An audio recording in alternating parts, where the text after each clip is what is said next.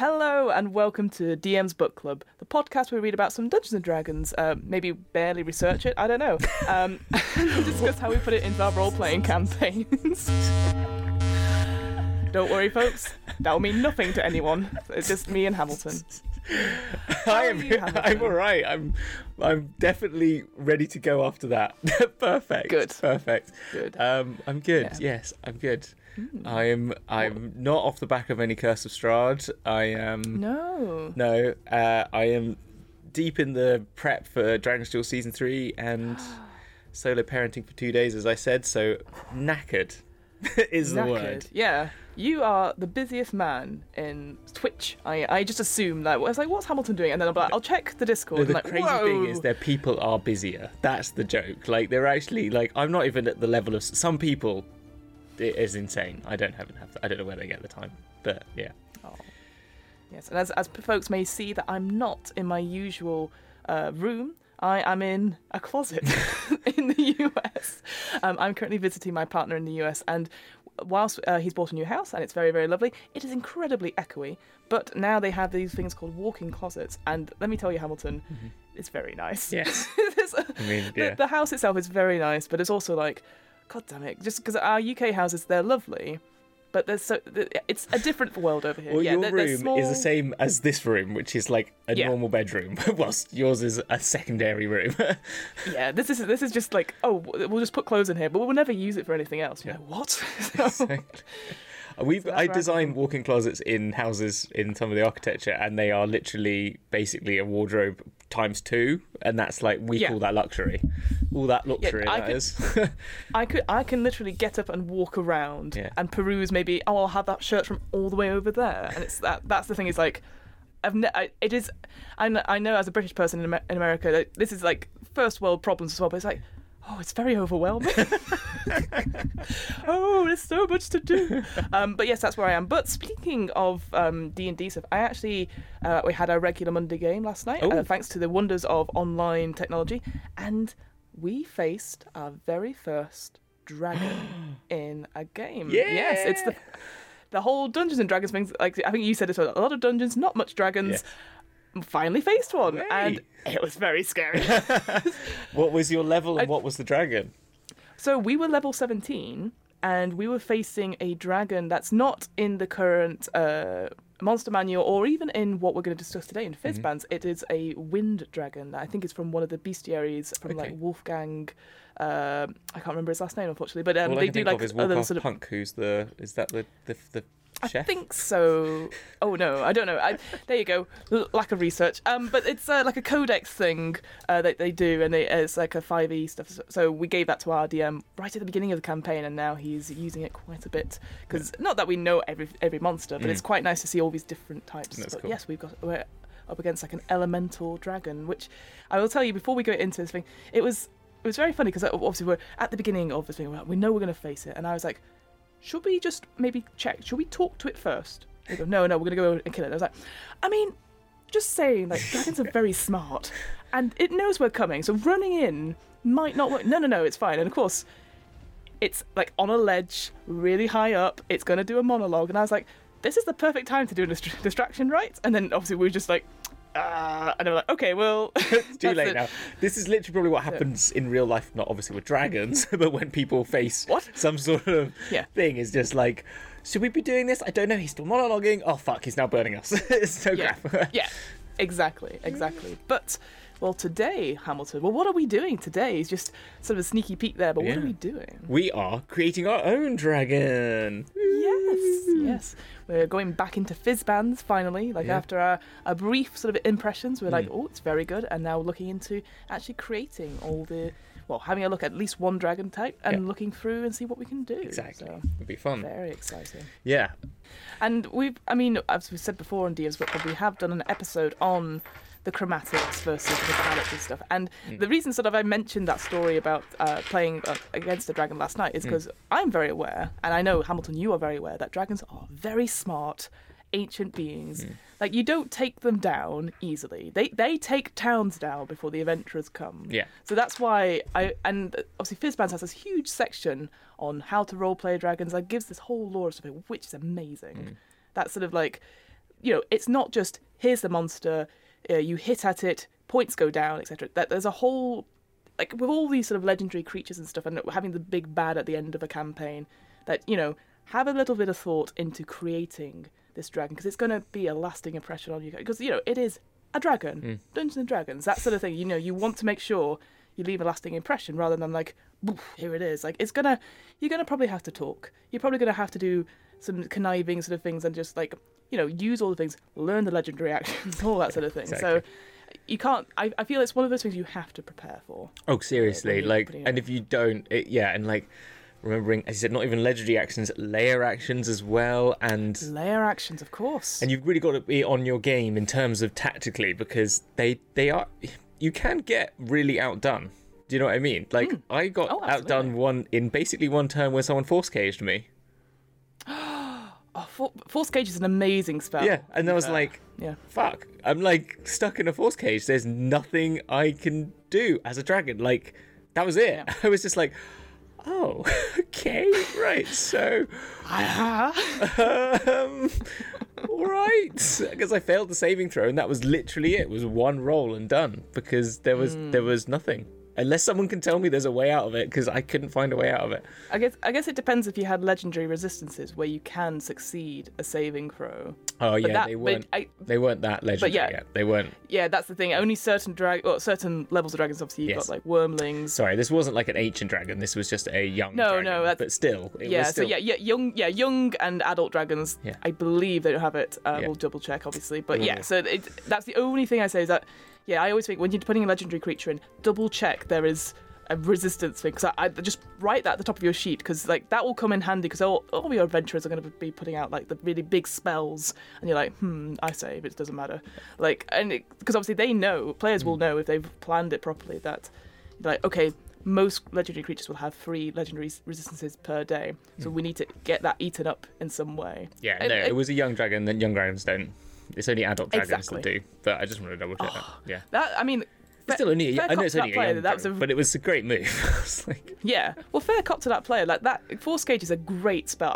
I've been on the receiving end of that myself, and I'm like, well, there's nothing I can do about it. But it was great, and I think it's such a great spell. But obviously, if they save, then that's gone. But that's not what we're talking about today. So we're going to look at no. But I think it's interesting, like because. Again, it's an iconic creature that we want to make sure, as a DM, that we get it right. Yeah. In a sense, like it has a great impact on the game. It's not just, here's another thing for you to fight because you've gone up the levels. So, looking at Fizzbands, so they have this thing at the end called the Dracon. Oh, I'm not going to say this right, am I? The Draconomicon. Draconomicon. Right? There you go. Draconomicon. They have their own bestiary at the end. Sounds like the new sounds a little bit like the new COVID, doesn't it? Omicron. Oh. Yeah, I mean, that will make the world a little bit better if we realise that the new strain is all about dragons. Yeah, you're all going to turn into dragons. That would be... I say that would be amazing. That would be awful. Yes. There's always dragons that they appear. Yeah. But, yes, so they've got a whole section at the end with the new... dragons as well. So I thought we'd go through and pick one that appeals to you, Hamilton, and then we can sort of look at the stats of that particular dragon, but also there's a section where we can create the ideals, personality, bonds and flaws, and come up with an actual personality. Because like I said, most dragons are certainly, they will have their own personality. That's the thing. I think it sets them apart from most other just normal monsters, is that they've lived such an experienced life. They have created hordes. There are always people coming to fight them in some way. So they'll have certain wants, certain needs, certain aspirations, and probably certain weaknesses as well. It's individual to those dragons. Yeah. So it's nice to have like these whole sort of, I guess, not stereotypes, that's not what I'm thinking of, but sort of a whole sort of types of dragons. So you've got your chromatics, metallics, and gem. But then to drill down and go, here's a subset, and here's typologies. I think is the right word. Yeah, and also it allows you to have, like, not all dragons live together. Obviously, quite a few of them actually live in isolation because they all hate each other, which is great. But like, maybe there's a reason why this dragon isn't a part of, is different to the rest of the sort of red dragons, for example. So. Yeah. No, and I think that's the thing, and it's like what you were saying about them having like a flaw. It kind of reminds me a bit like when we were talking about our villains the other day. Like a great villain always has to have that that little, like, their kryptonite, you know, for want of a better term, that is something that you can manipulate or use. And I mentioned when we did Fizzbands, the one in that Drizzt overcomes by using their vanity and sort of pretends to be another dragon in human form, and sort of like boasting to them that they're better than they are and stuff like that, and like getting under their skin, and then instead of actually fighting them, which is quite well done. So well, actually thinking about it, that the process we went through to create a villain works incredibly well. You just have to, at the end, go, okay, which dragon type is it? Exactly. You know, like, so that's the thing. You don't, like, and I've said it before in that episode, is that when you're thinking of, like, okay, it's a monstrous big bad or villain, take away the monstrous at the beginning and work on those human elements, the ones that you can relate to as a character, and then put on the monster afterwards. Because I think that's just much easier as a thing. So, absolutely, very good point, actually, that idea that, you know, wants, needs and stuff like that, but is also a massive fuck-off dragon. Exactly. Yeah, there's still the skin you need to get under is pretty scary. Like, it's like, well, exactly. And I mean, you could also do that for NPCs as well. It's like they're a big fuck off dragon, but they're actually really nice. Yeah. And they've been guarding the local town, but obviously people don't go near because it's like it's a fucking dragon. Yeah. You know. So now I'm just thinking like a Grinch type dragon. I mean, most dragons are Grinchy around their hordes, but now I'm just like, Christmas dragon. Okay, enough. Christmas dragon. Back in the box. Okay, back in the closet. Right. So, there are 20 types in Fizzbands of different ones. So we've got the new ones, we've got metallics, the chromatics, and things. So I'm looking at, I mean, obviously we're looking at D&B, I'm not sure what page it's on, but Hamilton, we've got 20 types. Yes. So do you want to roll a D20 for me and see? Roll a D20. Here we go. Whoa! I just dropped it. Oh no! I was trying to do like some flair. I rolled a natural 1. Well, that is great, because that is an amethyst dragon. Oh, it is. Hey, there we go. I clicked on it, and people can see it. There you go. All good. All good. So, I don't know much about amethyst dragons, obviously, other than the gem dragons. But I like that sort of quote at the top. I once sought life advice from an amethyst dragon who specialised in that sort of thing. I told her all my flaws and unwanted behaviours, and she described the best elixir. Stop doing those things. I still think back on that visit in trying times. I like it. This seems very straightforward, per se. But yes, so looking at, and I assume this happens for each of the entries, we've got personality traits, ideals, adventure hooks. Yeah. We've got a whole lot of things there. So there you go. I've clearly not looked at this. Whoops. But I see now that they've got the different dragon types as well. So you can have connections, essentially. Yeah. That's really good. Great. And layers. Wow, there's a lot to go through. All right, let's start at the top then. Cool. Okay. So we've got personality traits. Go on then. Have you got some dice? I do have some dice. Within... Like as if I was back in London, I'm always like 8 feet away from a dice set of some sort. Cool. So yes. So do they just orbit you? Is that what you're saying? You just have like an orbit? I just pull out of the dice. air. Absolutely. Just take that one. So, how do you want to do personality traits? Because I am aware when you create a character, you can pick 2. Yes. Do we just want to roll 1, or do you want to? Do you think we should do 1 each? Oh, let's do 1 each. Let's do that then. That's good. Okay. That's good. So, okay, you go first. This is a D8. Okay. So a D8 on this table. Oh, you know what? It's too dark in here to see it. That is a 4. Although some are fascinated by words, I think numbers are the true foundations of creation. Bit of a math nerd. Yeah, no, it feels very much like... Oh, now I can't remember which college it is. Quantrix in Strixhaven? Oh, I don't know. I have not actually had a look at that yet, unfortunately. Fair enough, yeah. I think Quantrix is all mathematical. I see them as all Excel spreadsheets kind of people, but yes. Okay, right? Okay, that sounds like we've got an accountant. So basically we've got an accountant dragon. Of course. With the little visor. With the little visor. Yes. Amethyst dragon with the accountant. Okay, I'll roll D8. Let's see which one I get. Go for it. See what else we get. A 2. What have we got? I am a sworn protector against the deprecations of the far realm and will root out its corruptions wherever it may rise. Oh, cool. So I'm a good dragon fighting to root out corruption. And I'm an accountant. Awesome. Love numbers. Yeah, I think that's great. I like that. Yeah. Because I think that's quite cool, because obviously now you have like, here is their job, or here is their sort of motive per se, in a way. I know we'll go into ideals in a second, but also I like numbers. Yeah, exactly. What kind of numbers? Any numbers. Yeah, exactly. Because that'd be quite funny. Because it does say some are fascinated by my words. Yeah. So obviously it's someone who is very eloquent. So it's not like the social anxiety, like I bank numbers sort of thing. But I quite like that. But it could be really eloquent, almost like a Benedict Cumberbatch style. But also just throw in lots of different numbers, like 2,932 or something like that. Like really, really elongated. Yeah. What? 47, sir. Nothing. Just so. Oh, you know what it could be? Actually, thinking about it, again, more of like a mannerism. It's that sort of thing where you go, "What do you think of the number 31? Isn't it delicious? 31," and just roll that around like as a sort of your mannerisms that you just throw out random words and say, "What do you think?" Like, you know how people see colour around certain words and stuff. It could be the same sort of thing about numbers. I like that. I actually know someone on the internet, DM Yeti, who has made a draconic numbering system, like symbols. It's really cool. I will try and share a link to it now. Please. Because it's he uses it's like a circular disc, and it's 12. It's 12, but it uses 3-digit claws. So it's basically as if he's really thought about it. Like they would scroll a circle with their claws, and then they would do scratches. Like 1, 2, 3, and then they'd turn 1, 2, 3, and they would all make like a numbering system, particularly for dragons. That's so. How cool is that? So bloody cool. It's really cool. I'll show some pictures as well, hopefully at the moment. But yeah. Yeah, that's so cool. I love stuff like that. Like I know they've done obviously with Infernal Language and stuff that they've given those sort of guides for DMs to create stuff. That's really cool. Actually, I'd love handouts like that. Just a little bit more. It feels real, doesn't it? It really does. And for this sort of dragon, that'd be perfect. Like to have these numbers and use that as like a that could be part of your trips and your tricks and traps, sort of thing. Like as you're getting to the layer, there's lots of these little number sequences you've got to figure out. Oh my god, there is.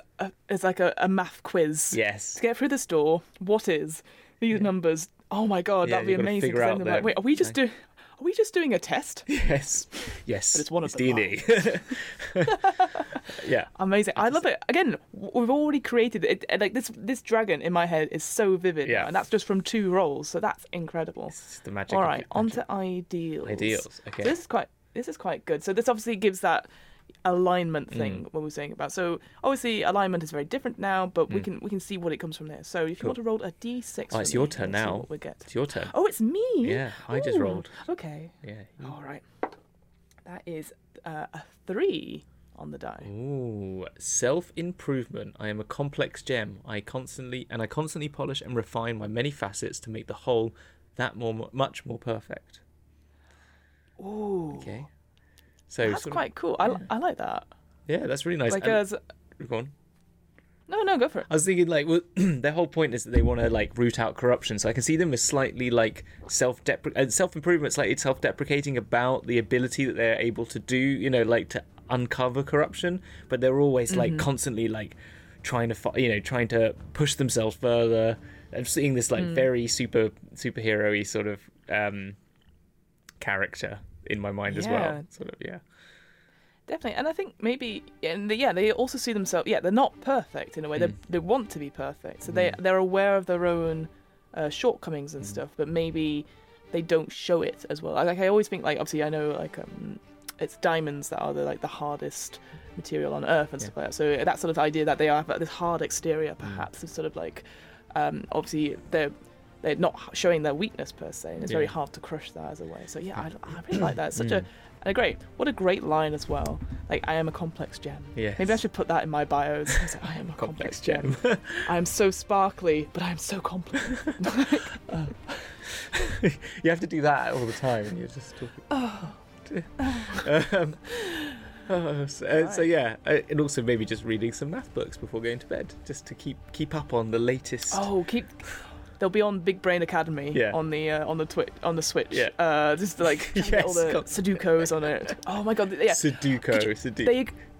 Their Dragon Horde is just full of cryptic crosswords, Sudokus, like that, and then abacuses, golden abacuses.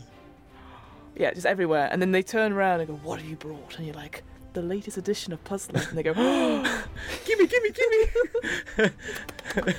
Oh, That's perfect.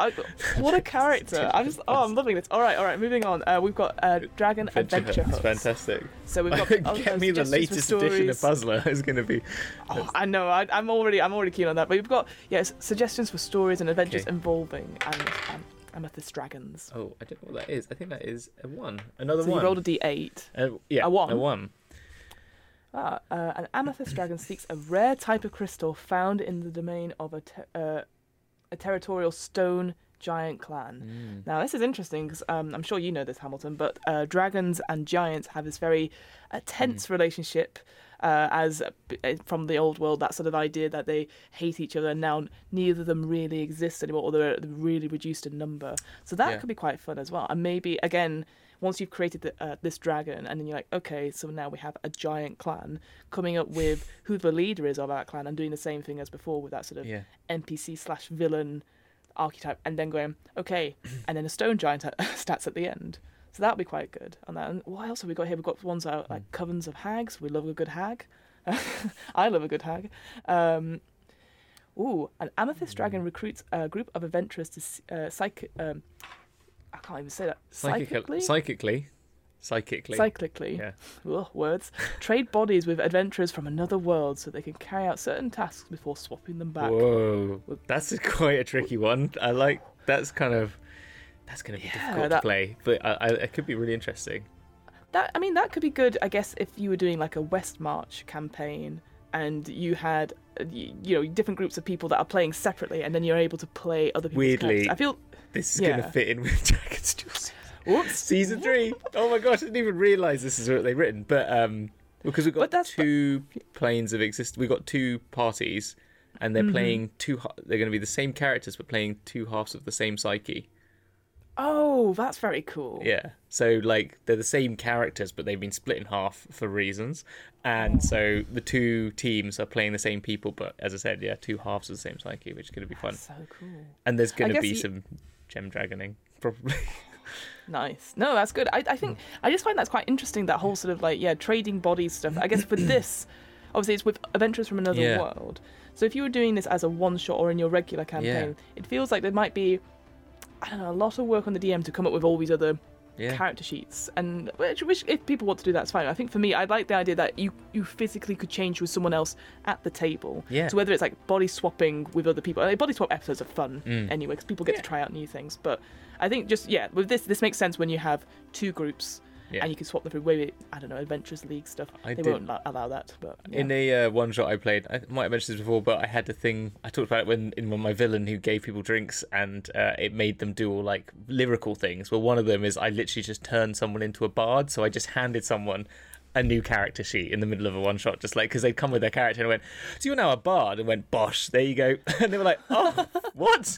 I am so not prepared. Nope, no you're not. There you go. And they were playing a fighter, so it was even more perfect, because they're like, I've never done spellcasting, I don't know what I'm doing. And it was just it's a one shot, enjoy it. I love that sort of surprise. I want more. Again, it's a lot of work on DMs to come up with that stuff, but if you're doing that, as a player, I love that sort of thing, because I love rising to the challenge. I love being surprised like that. No, they really took it on as well, and they then started properly getting involved, and this was in the days when you could play in person at a pub, so it got better as the night got on, let's say, because the more drinks that got in, the more they embraced their inner bard. It was perfect. Oh, that's amazing. Oh, that's so cool. I love that. Miss those days. I can just soon, fingers crossed, she says. Yeah. But I do like that last entry on that table. An amethyst dragon is infusing with their echoes across the worlds. So they had this idea earlier in Fizban's that the same dragon exists on various different planes and stuff, but they could be wildly different. They all hope to ascend to godhood, perhaps recreating or replacing Sardior, who's obviously the head dragon of the gem dragons, I think. But again, this feels very much like again, all this Marvel stuff going out, the multiverse. Have you seen the end of Loki? Yes, of course I have. That's why I've written Dragon's Duel Season 3. Clearly. Cool. But yes, so again, if you haven't watched Loki, go watch Loki very quickly. 100%. Yeah. Because it's again, that whole setting is just great as well. We won't go into it. I'm sure we'll do a whole thing later on. We'll go, did you see this TV show? It was really good and could be great in your D&D setting. Yeah, we should. So why don't we do that? Let's say that we do that. We get some TV shows and say, why don't bring this into the setting? Well, well, again, I know we're recording this way in advance. I don't know when Christmas is for DM's Book Club, but maybe we could do that as a Christmas episode. Yes. Per se. Okay. Connected creatures. Okay, yeah. So it says here, amethyst dragons are generally aloof, dwelling in isolation for long periods of time and rarely cultivate. So pretty. I love my numbers.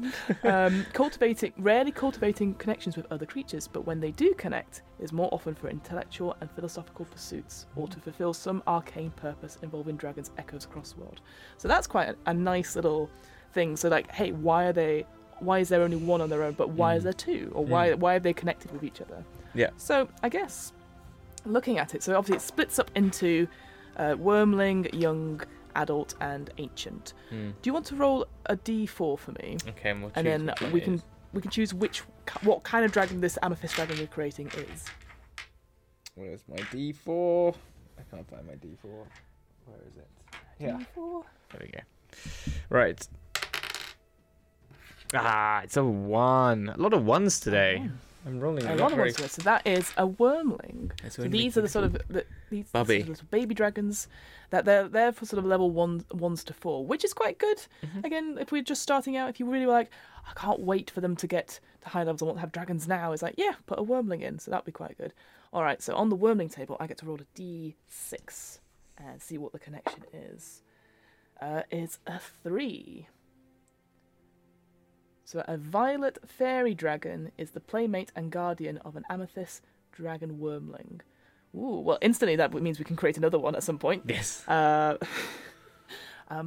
dragon. I like that. Yeah, I can't remember. Oh, yes. I'm just looking at these now. Yeah, they're beautiful fairy dragons on this. But that's quite good because obviously we've created a very sort of like aloof, hard exterior amethyst dragon that likes numbers. So instantly it means that if we have an opposite or a sort of another half to it, it could be more playful, could be more sort of like I was gonna say. Well, maybe this is what we're creating. Then maybe that's their connection as a child. Why don't we give them a connection at each level, and make them ancient? Nice. So this is like their backstory. Yeah.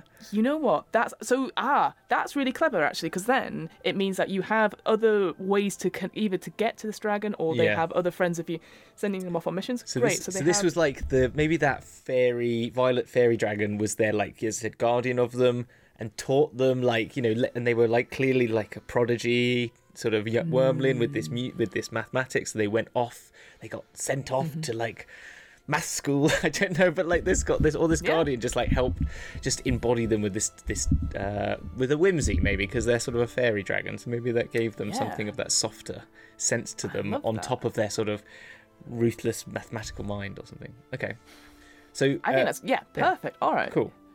So do you want to roll for the young amethyst? Okay, let's do that one. Rolled for that. Yeah. Yeah. Hey, we're all here for rolling on tables. Exactly. So that's what Wizards wants us to do. So we'll do it. Clearly, 4. 4. So a deep pool in a young amethyst dragon's lair leads to an underground domain of an aboleth the dragon has been seeking to eliminate. Yeah. Oh shoot! I like that. No, not an aboleth. Oh, they're so scary. Yeah. I'll just click on what an aboleth looks like for everyone at home. Oh no, we've discussed them quite a bit. I think we discussed them in the Baldur's Gate episode we did with Boo and Minsk. I can never say Minsk and Boo. Minsk and Boo. It will never get any better. Think of the city. In our Halloween episode. Yes, you did. Yeah. One day I'll pay somebody to give me a pronunciation lesson on all these names, but it's not today. Did you know? But aboleths are great. Oh yeah, in the Dragon Heist game, the Waterdeep Dragon Heist, the Stone of Galore is the head of an aboleth only, but it's just like the eyes of it. And it's got like it's a really fun, like, if you play it, it's got like a fun little like a role play, because it says it thinks it's an ancient elder god. It isn't, but it thinks it is, sort of thing. So you have to play it like it's this ancient, all-knowing being, but all it really knows is where one thing is. So it like acts like it knows everything, and when you ask it a question that's like beyond its recollection, it goes, yes. That's how I play it. Like, yes, an intriguing question I will ponder, but really has no idea, sort of thing. But it's quite fun. What a great role-playing thing as well. Yeah. Like, again, just if you look at a stat block and go, okay, what's one thing on it? It feels very much like a Jim Henson type thing, where like the sleeping older man with the bird on his head, that sort of thing was like, and then it just like gives one word of wisdom and then falls asleep and you're like, that's it? And you're like, yeah, that's all you get. Yeah.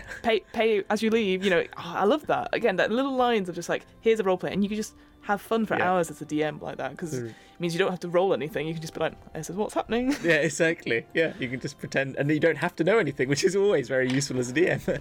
So it's that sort of thing about, you've got imposter syndrome, but you just have to be so confident to just get over it. Yeah, exactly. Don't worry about it. And the thing is, though, the players will know that, but they won't be able to do anything about it. Which is always a great feeling. Can't do that in real life, unfortunately, because they'll call you out. You can definitely try. You can definitely try, as they always say. Exactly. All right, so on to an adult amethyst. So this is for me. This is a D8, on this one. The last two are D6, so I guess there's more stuff to do when you're an adult. When you're an adult, yeah. You can go out drinking. But that'd be an amethyst dragon's night out on the town. It's like, okay, show me what is fun. I appreciate this is a big stereotype of mathematical nerds. Yeah, or anything like that, but it's going to be turned into its human form. It's going to be a bit like that scene in. I've been watching, what's it called? What We Do in the Shadows, when they go drinking with the Lich sort of character, the ancient one. With the sort of the big I can't remember what it's called. Yeah, but the master, the Baron. Yeah. I want a night on the town. A night on the town. Baron's such a great character because they're like, oh god, he could kill us at any moment. Exactly. Be similar. That would be an amazing thing. Like, he goes, I want to show what is it like to be an adventurer, but the adventurers are always on their toes because they're like, it's a bloody dragon with us. Like, just starts. Can you imagine has a whiskey. You get out of because it's like fire breath. You're just like, just gonna stand over here whilst you drink that. I'm feeling a bit gassy. That? Yeah, he goes to a bar and goes, I want this drink. Okay, it'll be this. And you go, no, it doesn't. And you're like, no, you need to pay. No, but it's mine. I've claimed that. That's part of my hoard now. This whole tavern is mine. And you're like, oh. Okay, this has got to happen, right? I'm sorry. Yeah. I want to do this. It's very much like, and I'm sure fans of indie RPGs know this, but Grant Howitt made a game called Jason Statham's Big Vacation, which is a brilliant one for the GM, because obviously it's like you roll dice, but so you have to roll a D12 and a D6, and whenever the numbers match, it just says in the rules, Jason does something unexpected, and that allows you as a DM to be like, right, fuck this, and go off and do something crazy, and it's so much fun. I love being the Statham master in that game. Anyway, Statham master. I rolled a 2. Yeah, I rolled a 2 on this table. So clusters of shriekers serve as a warning system in the tunnels of an adult amethyst dragon's lair. Ooh, what is a shrieker? I have a feeling it's got. Has it got a? I have a feeling it's got like a beak of some sort. It's it's like a sort of fungal thing with. It's like a horrible jellyfish type thing. It's a human-sized mushroom that emits a piercing scream to drive off creatures that disturb it. Oh, that's quite cool. Intelligent raisers in the Underdark cultivate shriekers on the outskirts of their communities to discourage trespassers. I like it. Again, it's that just adds a little flavour to it, because I can imagine we're going to sneak in. You're like, okay. It's got a warning system. Yeah. And then, because they're spending all that time trying to shut them up and kill them, because they've only got like an armour class of 5 and 13 hit points, but if you've got loads of them... I now want to make a Minesweeper game, because that has the numbers. The numbers, it tells you 3, and there's 3 around you, but you don't know where. Do you know what I mean? Oh, that's clever. I like that a lot, because it'll be a dark tunnel in. Yeah. And you have to be so... I'll just literally load up DOS and get Minesweeper and say, all right, get to the other end. Go on, players. All right, you can imagine if you shared that your screen and go, which one do you want? And they have to pick it, and you're like, are you sure? Because I've never won not Minesweeper at all. But that's I love that, integrating another game into... Yeah. Oh, very good. What happened to Minesweeper? Absolutely. That was a great game, actually, in its own way. I'm sure you can download or get a... I bet it's probably... It used to still be on, Windows... Me, Millennium Edition or whatever, 2000. Maybe I don't even know if Solitaire is still on. Oh gosh, jeez. Oh well, us oldies. Okay. Us old people. Finally, we've got the Ancient Amethyst Dragon Collection. This is a D4. D4. Yeah. So again, you get to an adult, you're doing all the stuff, and then an ancient one, you don't go out as much. I don't know. Exactly. Yeah. You're like, more feet up on the sofa now. Yeah. You're like, you bought your hoard, you bought your lair. You're not moving anywhere. Yeah, you're just sitting on that wealth. You're thinking about getting equity release on your hoard. Amazing. Are you looking to live out the rest of your days as an ancient dragon? Do you want to stop holding release equity in your hoard with Saga? Okay, right. Do you want the timeshare? No. Timeshares in the Costa del Sol for ancient for ancient Amethyst Dragons. All right, it's a 3. What's a 3?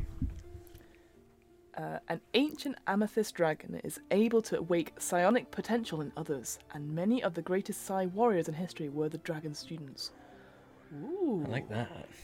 I love that. Again, it comes to that idea that this is a scholarly, I can't even say that word, an intellectual dragon who likes numbers. And it's like, oh, it is that unlocking of the universe, that's thing, so you can now see the numbers almost like Matrix style in the air and bend it to your will. I like it. They're the Oracle. Neo. Yeah, or Morpheus.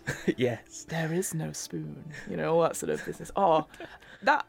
Already, there's so much here. I love that. So so now we've gone through. I'm this so whole glad you said there is no spoon, so I can put in that there is no spoon scene, because it's my favourite scene in that movie. There is no spoon. So there is no spoon. It's like you have to be it's like slightly posh English little kid, isn't it? It's like it's just sort of sat there and it is not you, the spoon that bends, but it is yourself. Do not try and bend the spoon. That's impossible. Instead, only try to realize the truth. What truth? There is no spoon. There is no spoon? Then you'll see that it is not the spoon that bends. It is only yourself. I love that scene, though. I love it. You have to put that as an NPC somewhere. Whenever you boy, what day is it? It is not the day that changes. It is you. Yes. I can't wait for the new film to come out in December. I will say yes. I can't wait. It is going to be one for the cinema. I've decided. I've seen Dune. It's Matrix next. That is. Anyway. Okay. So we've gone through all 4 stages, and actually, I think this is a very good idea to do, because then now we have almost like a branching timeline of you could put your dragon anywhere. But I like this idea that this ancient dragon still has this playmate and guardian of the violet fairy dragon. Yeah. That I can imagine is like teaching the adventurer something. And he goes, "Oh, coming in. Oh, hello." Like, bringing you crumpets and. I'm not disturbing anything, am I? Oh. It was just a callback to a previous episode. That was all. Crumpets. Yes, I love crumpets. Yeah. But yeah, and you got the Shriekers. I think that's great. Yeah. And then what was the other one? Oh, and the Aboleth. So we've got like a friend, a foe, an environmental thing, and like a history, an achievement per se. So that's actually filled out quite nicely, all these sort of connections. So I love it. Yeah, and your Psi warriors as well. I kind of like the fact that you could that like you could even have like one of your first interactions, or as you're saying, like ways to get into like interacting with this dragon for whatever your need is. So I think what was the adventure was the dragon wants you to go collect the stone giant from the gem from the stone giant. So maybe like one of the Psi warriors is your first introduction, who shows you the way through, maybe like through the Shriekers, if it was that sort of thing. So it's like that's how you meet them, like you help them on an adventure, and then they take you to this dragon. So there's a whole like, we're gonna go see a dragon. We're gonna go meet a dragon and be friends with it. How cool is that? Yeah, well, again, like going back to that Minsk and Boo Journal of Villainy, they have obviously that whole thing where you can get joined to a guild and they have 2 contacts. So maybe one of the contacts is this other Psi warrior, and you create your own guild around that if that's something that you wanted to do. If it's like, this is good to be a quest giver thing, that's fine, rather than a fighting thing, because that's what I appreciate. We've all gone like, you don't have to fight dragons, and here's one way we've not fought a dragon at all, because we've just made this thing. But I think that's so cool, because obviously I love how you're level 20, you have your level 5 and your level 15. Your level 15 is the elderly lady, the elderly, like, here's your tea and biscuits, and like what your boons are is you get like bonus biscuits or something. I'm sorry, I am all for older NPCs. Oh no, 100%. No, I was just thinking, but I love what your the benefits would just be like extra cake, which would just be great, like Heroes Feast. Like you get Heroes Feast every time or something. That would be awesome. But it is just made out of crumpets and jam. That was all. I just love that idea. And we're back. Yeah. Whoa. Brief interlude, but we're back. A brief interlude, but it's fine, because then in the meantime, it meant I had to go and look up what amethyst dragons do, which is very important for the end of this episode. But yes, we'll continue on then. Oh, whoa! Oh, amazing. So we just done the connections and stuff, and now in Fizbands it talks about dragon lairs, and we'll come on to this in a bit more detail later. But I just wanted to say, like, looking, and they must do this for every single entry. Not that I've checked, but they've drawn an example lair, and it's bloody beautiful. I'm just stunned by how pretty everything is in these books now. Like you can see that obviously they've got like the little grid system, but they've obviously got its all names. But I think more importantly is that you can view a player version, and I know they've done this for ages, certainly on D&D Beyond, that you can have a player version, and it's just nice because then obviously when it's all online and stuff, you can just like take it down and then use it on any system or anything, or send it to the players if they've got like a mapped out version. And again, you can see there's the dragon scale texture as well. Bloody love. I've just realised that is the small bit of this one. Hey, that's cool. So that's like the mountain by the lake, and that is inside the mountain by the lake. Oh, cool. Exactly. So yeah, there's a lot of detail in it, which is fantastic. So yeah. So and so we'll come back to it. So it obviously describes like some entrances, the main caves. I think the most important thing, I think for maybe visual stuff, and sort of if you're describing as they're going into the cave, as it's shown here that amethyst dragons like being near water and something. It does say later on that a lair that is behind a cascading waterfall is perfect. And I was like, oh, of course a dragon would love such a feature, just to be able to like appear out of it, which I love. But what's sort of important to amethyst dragons is that they have these clusters of crystals around. And what I find was really interesting, again, reading it up a little bit later, the older the dragon are, the darker, the sort of more vibrant the purple colours are in the thing, which I love. I love that idea that, again, if it's one of those things where it's a great Western march, or you're just campaigning years and years, and you're having that thing where time skips and you have new characters and stuff, it's the same dragon giving out quests and stuff, that the colours of the crystals change. They're sort of aging with it, I like exactly. That. Yeah. Oh, cool. So the final little bit is dragon treasures. Now we sort of have alluded to the fact that amethyst dragons, they're sort of psionic in some way, and their sort of dragon hoards, it sort of talks about, is that they collect crystals and gems, particularly their own namesakes, in any kind of form, but they're not interested in like coins per se. So I think that's a really good thing to remember, is that this whole place is sparkling. It's gorgeous, you know. Yeah. You have your geodes and all that sort of thing, and anything that has like a silvery finish. So if you've got like a beautiful mirror or something like that. They also favour sort of treasures that are scholarly. I can't even say that word, because we talked about before that this idea of like golden philosophical. Exactly. Well, yeah. Why not? But like having scrolls, having like woven tomes of like embroidered a water cloth. Exactly. Yeah, anything that's like intricate and detailed, and this, you know, even if it's just doing the simplest of tasks, but always different ways to do it, that's what's going to be in this dragon hoard, which I absolutely love. And it talks about art objects. I don't know, Hamilton, how much you've rolled on loot tables or hoard tables, that's like in the DM's guide, and what you think of art objects in general. What do you think? So like what do you make of them? Yeah, so I have two things. I have not rolled on the table, but I have put art objects in a one shot, really. Like treasure hoard, because campaign wise it's not really come up that much until right at the end, and the only one was like and then when I do, it's sort of just like, you get lots of money. Do you know what I mean?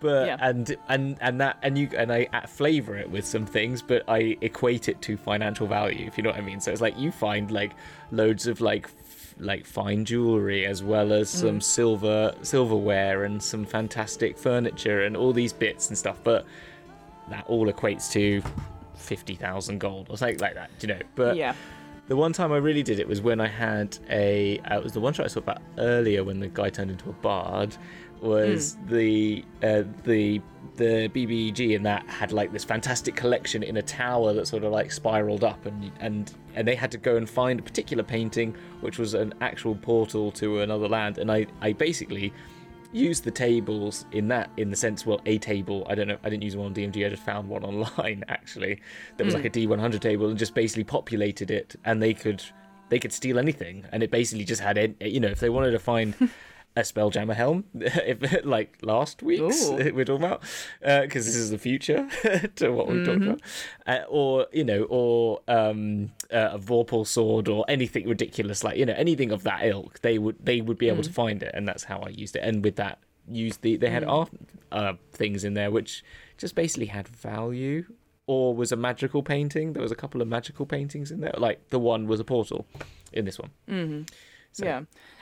Yeah, because I think with art objects, there is that tendency to be like, it's very pretty, but what's it worth? What can I sell it for? And that's the thing I always get. I guess because obviously it's not something like, you know, in a video game, like, I'm going to say it, like Animal Crossing, right? You can pay a lot of bells to get a really nice picture or whatever, and you can put it somewhere and you can see it every time you go into the hall and stuff like that. Whereas I always think with art objects in loot tables and all that sort of thing, it's like, it's great ideas and there's a way to describe it and stuff, but as soon as someone casts like detect magic on it, unless you're using like, I know there's obviously we've got Dragon Horde magic items and stuff like that, if it goes, oh, it's not magical, they go, right, I was going to sell that when we get to the market. It, isn't it? Yeah. Unless you want to do the, as you said, the Animal Crossing or the Sims sort of element to your party, and say like, you know, like there's a good, I really want to read it properly, but there's the Keeps one. There's a supplement that, was it MCDM? I can't remember who makes it. It might be I've forgotten his name now. MCDM person, what they called. Matt Colville, I think, doesn't he do a Keeps one, Strongholds and something like that? And I think you can like level up your keep and stuff. And so I would suggest things like that could go towards like making your keep more fancy. Do you know what I mean? So making your keep more fancy makes the quality of the I don't know how that helps the sort of, maybe you can make better parties, which means better people come to your party. I don't know. Really just, you know what? That's a very interesting point. There's a you probably have heard of it or played it, but it's like Theme Hospital or 2 Point Hospital or whatever it's called now. Oh, I love Theme So Hospital. they have a whole. It's so good.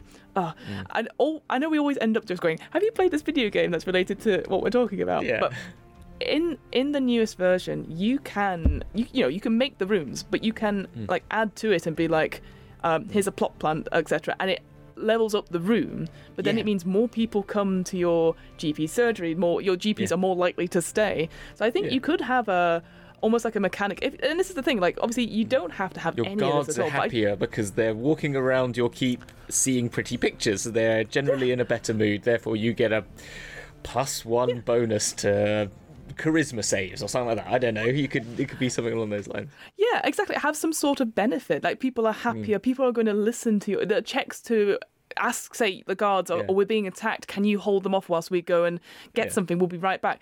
It might be an easier persuasion check or whatever. Persuasion checks, exactly. Yeah. But I think I appreciate like this is all like getting really nitty gritty. But I just feel like because of all these tables about art objects in the DM's guide and in Fizzbands, to be fair, they're really interesting, and they're like, this is a really cool story hook. But as soon as the players find out it's not magical, and I feel that's such a shame because obviously D&D is so beautiful, like in all the art illustrations. So that's just the only thing off my head. Drawing that stuff. Exactly. I love drawing that stuff myself, and it's just like and it makes the setting. I really think it comes down to doing the Skyrim when you make your home sort of thing as well. It's just having the keep and making that an important feature, and we know that D&D players love getting bonuses, so if you can make it have a bonus, all the better. Well, you know, like that idea of like, I'm sure you did this as a kid, like drawing a secret base, and you'd be like, you can actually map out the room. So like, here is the gallery of all of our achievements, and it's like, we got that from the Amethyst Dragon Horde. As you can see, it is a sword made out of pure crystal. I don't know, but like, and like write down, like my friend Sam, he always does a beautiful drawings of our characters, because there's always drawings of characters, but not of like, here is the room they're in or anything like that. Yeah, so. No, that's true. Okay, I like that actually. I think that we make Like an art collector, like as you said, a gallery. Like a gallery, or again, I'm thinking of Animal Crossing and Blathers, who has the big museum. It's like, you caught all this fish and stuff, but there's also an art gallery at the back, and and there's just room upon room. The one that's making me think, was the go for it. BoJack Horseman, and Diane wants a bell room. She calls it a bell room, which is the bell from Beauty and the Beast, and it's just making me think of the bell room. Like, you have a bell room with all your artwork in it. How cool would that be? I just love that, because they always say, like, when you get to a certain level, they're like, okay, you now get your own, you get your keep and you get your own room. What do you put in it? And they might not stay there, but players love decorating what their character's room will be. And now I think you got to fill it all out. If you've got like Mordekainen's mansion or whatever, and you can design it to whatever you want. Think of the ones that both Sam and Liam made in the Critical Role campaigns. They are just, everything's chicken. I love that one, and which is Sam's. I love the take that Sam took on that compared to Caleb's, to Liam's. I think just getting that back. Anyway, we've gone a little bit off track, but I just thought that was interesting about art objects, because they're very important. So, do you want to roll this final one then? It's a D8 to see. D8. Yeah. To see what else, what would be a random art object we would find in our dragon's hoard. 3. A life-size human skull, carved from a single piece of crystal, including a hollow interior. So now I'm thinking of like that Damien exactly Hirst. What I was thinking, Damien Hirst. I've seen those in the flesh. The flesh. Well, yeah, they are incredible, and I've seen this. I think I've seen a shark years ago as well. Yeah. But then it's like, that's really cool. What are you gonna do with it? Is it going to be an expensive paperweight you're going to put at the end of your desk, or are you going to shuft it off to the bazaar? Like, again, so I guess so. You could give that a value easily, but it's just like. Yeah, you can't, that's the thing. I think that the other thing you can do, as we didn't say, is you could just apply a magical effect to every single one if you so wished as well. You could say that this is a small skull of holding that you can put a small object and it will stay there, like gold. You could put loads of gold coins in there, and it's like a infinite coin. It's like a money bank. Money bank. Yeah, it's a piggy bank. Yes, exactly. Exactly. Yes. There you go. Oh my goodness, that would be perfect. And exactly. I think it's just taking this. If you not want to be an art object, make it into an artifact, or even, as we said in Fizzbands, there is a section where you can imprint what the dragon is depending on how old they are and stuff. So and you can even give it like a quirk. So like this crystal could just have like an echo of the amethyst dragon sort of personality, and it could be whispering I was thinking that you. Like you can put like a personality into it or something like that, and then it's like Murray from Monkey Island 3. Yep. Absolutely. It's just like, hello. Really, it's a really annoying psychic that you can't get rid of, but it's good fun. Amazing. And again, these are just tiny little things that, again, your players might be like, oh, it's a crystal, we're going to throw it. As soon as it does something, they're like, oh, and it's no in-game effect. It's just you being irritating, but because now you've personalised it. Because that's the thing. Because as soon as it's like, some of the best things are most irritating as well. Like, yes, it is. But it's like, hey, listen, from Zelda. That whole sort of thing. It's like you can't. Like, I feel like a strong urge. Like, we can't get rid of it, even though it's probably worth quite a lot, because it seems sentient and we'd feel bad, so just putting it in a box. That's cool. And of course this could be to anything. Like, we're looking at it as well, there's like obviously lots of pale crystal stuff, but there's also like a ring in the shape of a coiled dragon with a tiny gemstones for eyes at number 8 on this table, which is beautiful. And again, I can imagine that being easily a magic item, but also just being like that idea of echoes and that sort of amethyst dragon telling you things, perhaps like almost like I don't know, like the One Ring essentially, and maybe it draws other amethyst dragons, because of course once the dragon has died, the other dragons are going to know about it and are going to come find the hoard and who's taken it, so that I like that idea that it is any of these art items could actually be hello can I hear you? Yes, I am the new owner of this hoard. Can you please I'm sorry, bye. Please return to Players just like putting it in a box somewhere. Okay, we'll forget about that one. Exactly. But yeah, so again, it could be easily something that, again, it could be something useful, or it could be something really bad that puts a huge target on your back for other dragons to come and find you. So yeah. I like it. Oh, that's cool. Yeah. Or when the dragon dies, its soul gets embodied into it, and you have to then take it somewhere to, like, rebirth it or something, because it becomes an egg. I don't know. Oh, of course. Yes, because there's a whole section on hatching and eggs and all that sort of thing as well. That's... all good. So that's us obviously creating just our ideal amethyst dragon. But I thought we'd just quickly end by looking at the bestiary section of dragons, because I think it's important actually. I actually quite like how we've done this, is that we've picked a dragon, and then we're going to look at what that dragon can do. We've already created our base skin of it, and obviously we could take that and go, actually, this doesn't work for an amethyst dragon. This works for a green dragon or any of the other dragons, and just put it there and tweak it slightly. So I think it's just a good procedure to do. So looking in the bestiary itself, firstly, amethyst dragons are the mightiest of gem dragons, which I'm like, yes! We win! Good rolling on that, Hamilton. I was going to say, excellent. I'm just showing the artwork here now of that of the one that's on there. They're gorgeous. They're just so bloody cool. I'm looking at an ancient one, by the way. But the ancient ones are amazing. But again, getting the vibe off in the bestiary, it feels very Doctor Strange, actually. This idea that they obviously use psionic powers, and they like the fundamental, like manipulating the fundamentals, of the multiverse, changing stuff like the force of gravity, and again that whole thing before about that ancient dragon that we said that has psionic warriors. It trains people up. I love that it actually comes from. It's not just like, oh, I've read some books. It's actually no. This is actually this is my wheelhouse. Out of the way. Yeah, and then as it gets older as well, these dragons they become sort of they start off with like dull, opaque purple scales, so like a typical sort of like your typical purple, and then obviously as they get older, they get more vibrant and translucent. So again, that idea of a gem being able to see through it, which I just love that idea that. Again, describing dragons and describing their environment, I think is so important for this to emphasise how bloody cool they are. They are really cool. I'm reading all this as well, like. I skim-read this when we first read the Fizzbands bit in the bestiary bit, because I was like, dragons, I know dragons, I want to read all the like new bits, but then all this stuff is like, I'm like, this is all good stuff. This is all very good stuff. It's fantastic. Yeah. I quite like, there's in the section cosmological study, they take, they are aware of intrusions, from the far realm into the material plane, but it says at the end, they are strangely intrigued and fond of flumps. Now, I know what a flump is. Here's a flump. Hamilton, do you? It's just like the silliest creatures. They remind me of, if you've ever watched Yu-Gi-Oh! And the card he always draws with the little furry creature that is like, oh no, not this creature, useless. And then of course it's like, oh, there's loads of them, and we're gonna take down that blue eyes white dragon. That's what it sounds like here. That these flumps sort of oppose bloody mind flayers, and then they're just like. At the end of it, Amethyst Dragon, they are sort of reminded that allies can be found in the strangest of places, and I'm like. The flumps. The flumps. Well, I mean, it's quite. I kind of like it. I kind of like the. I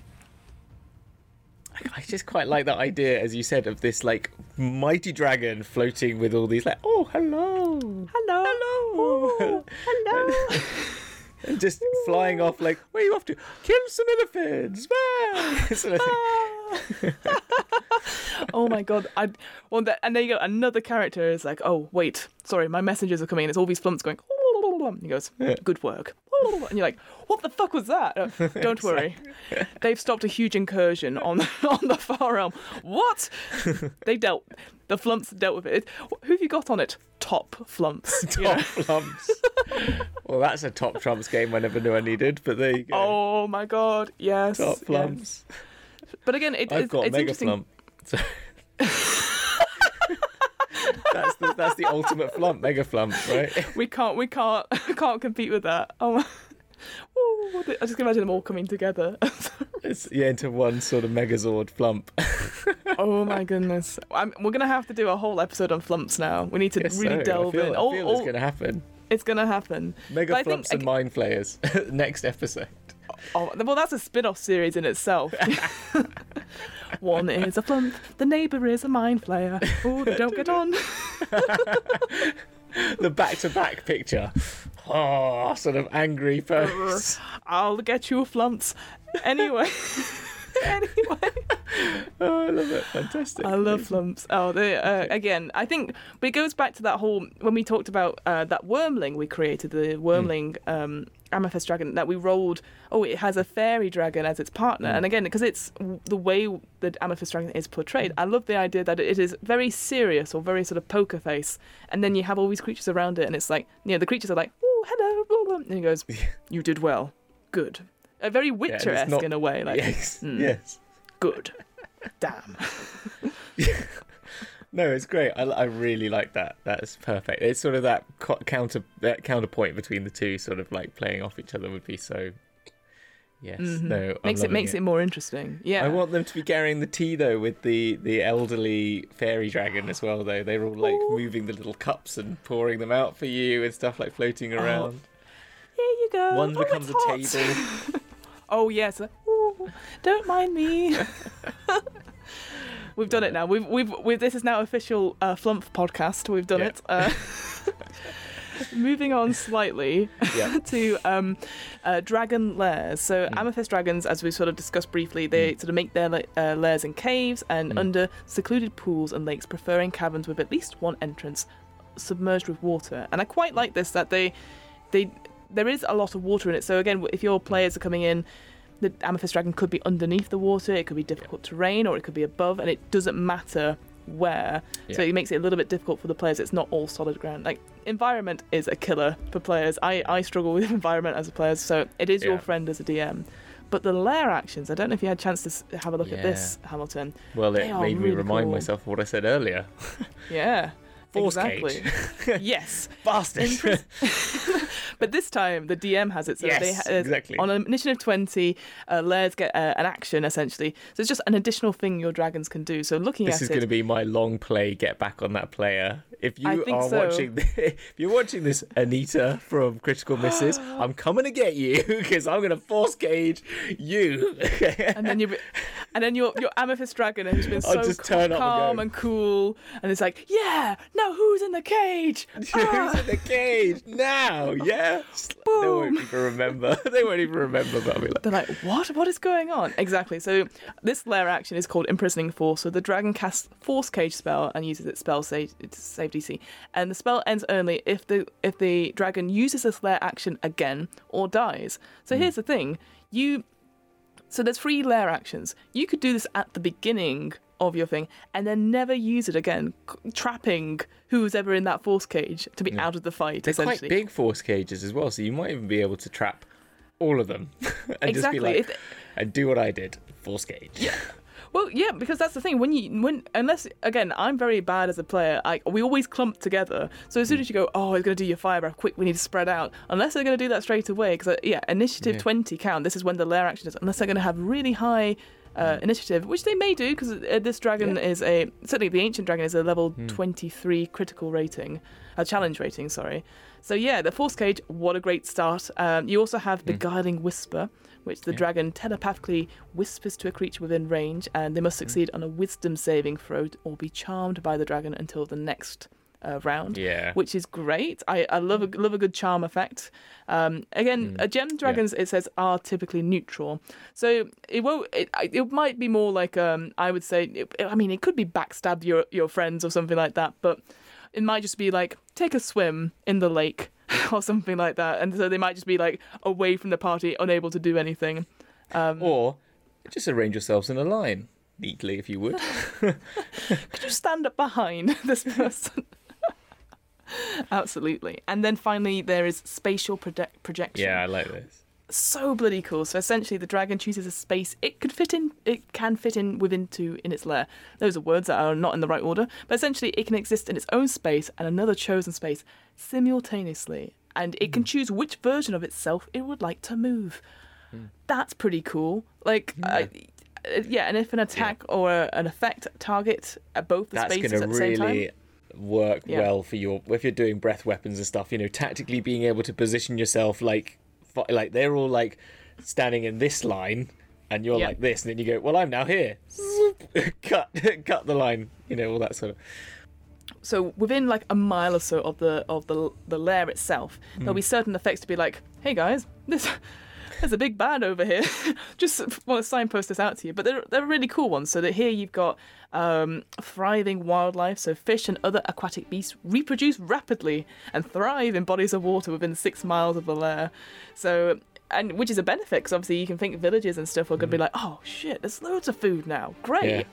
Watery it doesn't matter we're giving it all our gems, we're getting great food. We're getting all this food. Well, exactly. And you can imagine, actually, again, another storyline where you're like, the villagers is like, oh, we're doing well, it's very plentiful harvest this year, but there's no, and then maybe somebody steals one of the adventurer's pouches that have gemstones in it or something like that, and they're like, we don't talk about the mountain. Don't go up the mountain. Yeah. Don't disturb what's ever up there. Everyone's and then if they do, happy. Oh yeah, everyone's too happy, and then you go and disturb. You're like, what did you do? And he's like, well, we defeated the dragon. And you're like, you idiots, we were fine. I like that. That's there's as I said, there was a Witcher thing which is very similar to that.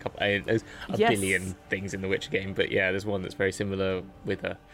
Benefits. Yeah, what was the hag one? They're getting benefits from the hag. Oh, that was really, it. Yeah, the hag. Yeah, exactly. And there's other stuff like watery sight. So they can use clairvoyance and target any body of water in that region. They've also got crystal protrusion. Oh, profusion. I can't even say words now. Which is just like there are just loads of crystals and geodes. So again, like, almost like I can imagine like a yellow brick road type thing, or yeah. And it's like, oh, it's so sparkly. Stone road. Yeah, I like that. So yeah, so it's. You can feel like you could do like I could see like in a video game-esque when it lands and it makes its layer, it does this sort of like settles and it just goes. And these things just start like growing out of everywhere and it just starts settling the land into it. It'd be so cool. Yeah, and I thought we just end by looking at the ancient Amethyst dragon, because if in doubt, let's go ancient. So only good. Got 444 hit points. No big deal. No big deal. It's got a flight speed of 80 feet. It can swim. It can obviously move normally. Skills, obviously, I love that Arcana is plus 22. It's gonna know what things are. It's like, that's a magic item. I know it, which is I love. Obviously, it's resistant to force and psychic. And big ones. And conditions immunity. I always think this is interesting. So it's frightened and prone, but it could technically be grappled, even though it's a gargantuan creature. So I guess if it's another gargantuan creature, I mean, it's got to be a strength +8, but which is it's pretty strong. So So I think that's the thing, is that most dragons, from what I'm aware of, they have a lot of condition immunity. Certainly the metallic. Oh my god. The metallics and the chromatics, from what I remember. So do make a note of that. Let's have a look at the aspect of Tiamat quickly. Condition immunity: blinded, please. Charmed, deafened, frightened, poisoned, and stunned, for example. Yeah. So that's a. Bahamut is the same, basically, nearly. Yeah. So I guess because they are sort of higher up, maybe as a deities and stuff. So, I think it's. Again, not that your players will know this, I think, but I think as a DM, it's good to just be aware that, I'm going to cast darkness or something like that, so it can't see. It's like, it won't work. It won't work on Tiamat or aspects of Tiamat, but on this one, it probably will. Except it's got dark vision. And the barbarian. I'm going to grapple the dragon. Okay. And you're like, ooh, good luck. you can try. You actually definitely can try this time. You can definitely try. Yeah. Obviously, legendary resistances, always good. Yeah. Again, like I said before, put it at the top so you don't forget. Yeah. But I wanted to talk about, very quickly, the Singularity Breath, because what a name. Fantastic. And just the way it describes it. So the dragon creates a shiny bead of gravitational force in its mouth and then releases the energy in a 90-foot cone. Each creature in that area must make a DC 23 strength saving throw, and on a fail it takes 63 or 14d8 force damage, and its speed becomes 0 to the start of the dragon's next turn. So what an opener. You blast this. Again, if they're all very nicely put together, all in the line, you do that, and then maybe if the dragon rolls really high in initiative, does that, and then force cage. That's it. You're kind of stuck. You're all not moving anywhere, or you're not getting anywhere. And yeah, force damage is very hard to. I'm not aware of anything that players can do unless it's magical that would half force damage. And there's nothing like resistance per se, which is amazing. I guess unless you are an actual draconic gem dragonborn, which is new. But yeah, again, what a name, Singularity Breath. Fantastic. I love it. I love it all. Love it all. Yeah, absolutely. So cool. The other ones, I mean, spellcasting is in the new type of spellcasting, which is cool, which is this just simplified 1 day each. Here's a bunch of spells. Love it. Yep. Absolutely love it. Great ones. I mean, clearly, like, on point, blink, control water, dispel magic, freedom of movement, global invulnerability, plane shift, protection from evil and good, and sending. So very much psionic, water, and planar, sort of basically, isn't it? They sort of stick with that sort Pretty of... much, yeah. And Globe of Invulnerability is great as well. I don't know if you looked at that. It's this basically, there's just an anti-magic barrier below a certain number of spells. So 5th level and below can't do anything. And even if you I'm going to use, I don't know, Fireball at 8th level, it's still not going to get through. So I like the fact that you could put that up. You're okay, well, I'm going to use my 8th level spell of something, and you go, cool, I'm going to resist against it anyway with my legendary resistance. So I just love that. Like, you get to a point where you're just wasting people's spells. So you have to come to me and fight me as a melee or rangeman, but then I'm going to fly as well, which I love. And of course, they can change shape into a creature that is medium or small, which is great. Again, you can have these in disguise, like we said before about this. Yeah. I want a night out on the town as like the Baron-esque type, what we do in the shadows. So good. Which I love. And I think the final thing I want to say is obviously legendary actions. Yeah.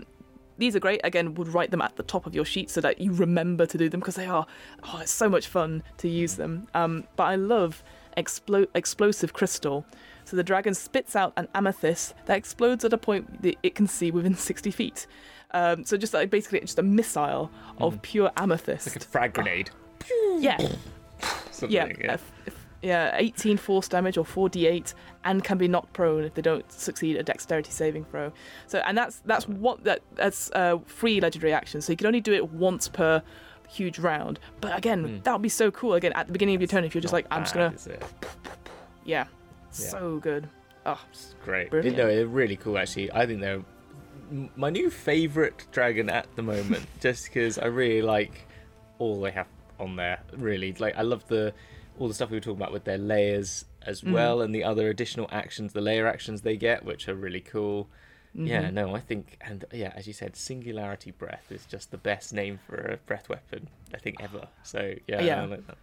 Yeah, and you know what? I hadn't clocked, as you said, like the new spell casting in that is just once per day. Oh, so much easier.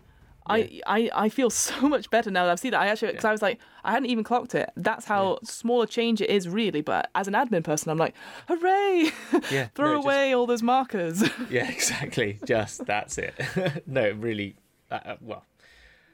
It's one of those things when you think it makes so much sense, but it probably took a lot of thinking to get to it. Do you know what I mean? Like, I think a lot of play testing as well. Yeah, absolutely. And that's the thing with all these books and stuff. I know, I guess when we not even criticize them, when we go through them and stuff like that, let's face it, we're still amazed that someone's written a book. Exactly. I'm like, I'm so and that's the thing, I always come away from these things not being disappointed, which I think sometimes people do. They're like, it didn't have this or it didn't have this. I come away with so many ideas, and I'm like, already, I'm so like, I know you're excited about dragons anyway, but I'm like, this is really cool. I guess for me, I just want to run more encounters and stuff and just try this out. Like I've said before on this podcast, like I really struggle with combat and initiative because I always forget, what can my dragon do, or what can I do, here as a DM. So like maybe just even running encounters and just practicing that with friends, Yeah, no, it's like Monster of the Weeking or something like that, just doing some of those as well. But just running something. I mean, like, I even think it would be fun just to test this out, because I was thinking that, I was thinking back to Beelzebub or something like that, like pitting Beelzebub versus this ancient amethyst dragon, both sort of CR23, CR25s, and just sort of see how that would manage as well, just to try and benefit yourself from, like, you could just play that yourself in some respects, but like, because they're very different in their own ways, and seeing how that kind of affects play. Yeah, like almost, like, because I always thought that would be cool as, like, say two DMs, you pick some level CR creatures, like 6 of them, and you just like have a Pokemon battle of some sort against each other, or even just a battle royale, like you're saying, like between 2 like legendary creatures, and see like a giant versus a dragon. I like the tag team thing, like is in like you run them out until you run out of legendary and like monsters to fight. Coming to Dragon's Duel season 4 soon. Sold. That's done. Okay, co-created. TM. Done, right? That's it. We've done. I think that's how it works. Yeah. So, well, there you go. So that's how to make a dragon using Fizzbands. Obviously, you know, this is one way of doing it. You might go the opposite way around and go, I want this kind of dragon, and take the stats how to make a dragon. Oh, we screwed up, didn't we? We really did. I'm going to cross it out. Yeah. How to make a dragon. How to make a dragon. Yeah. Oh. And how to train your dragon is next week. No, I'm kidding. But exactly. Amazing. So what about yourself? What about myself? Well, when I'm not recording from my new closet in America, I am. My name's Fiona. I run the What Am I Rolling podcast, which is a twice-monthly RPG one-shot podcast. As always, it's going very well. We have now would have been released some episodes of 39 Dark, which is a sci-fi political thriller, which is all very dark and gloomy and sort of a bit down. If you're not into politics just now, which I wouldn't blame you, don't listen to it. But otherwise, listen to it. It's actually really fun. It's one of it is one of those games where it's just 2 players, and it's about how this one person tries to make change as the leader of a protest movement, but also has to cope with their own self-worth in all the stuff happening. And it's all a bit political backstabbing and stuff like that. It's really fun. It feels a lot too of mechanics. Real, to be honest, you know what I mean? Yeah, but feels very real. Yeah. Lots of mechanics that I've just had to do the voiceovers for, and there's loads of them. But we had such a good time doing the story. So if you're not, I would listen to it as just a story. Who'd you do it with? I did it with my friend David, who's on it's called Who Lives, Who Dies. He's on that new D&D show, which I'll put the link in here. And he's very good, and he's one of the players on Xerios. When we used to do that. Oh, yeah. So yeah. And so that's out. I will be recording loads of solo one-shots because I'm currently on holiday, but I'm 6 time zones away. So when everyone's finished when people are finished in the evening, I still have a bit of the afternoon. So I'll just go. I'll go create my own content by myself. That's that's spare time equal content. Exactly. So I'll be doing that, and I'm sure I'll be around in general. And it's almost Christmas. It's almost the festive season. So maybe we'll have a big fat quiz of the year in the new year. That's another thing, isn't it? Yes. Oh yes. I will. Well, we'll brainstorm more questions. I can do questions this week because I'm. There we go. Let's do it. There you go. Of the rounds. Let's make a pub quiz. Let's do it. There you go. Done. Awesome. Done. There you go. Great content. I am robot. Content. I make content. Sorry. Hashtag everything is content. Hashtag 00. Exactly. Yeah, it's true. At this point, it's true.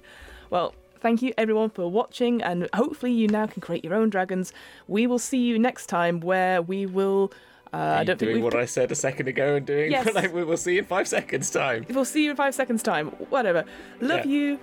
Bye. Catch you on the flip. Bye. Catch you on the flip. Bye.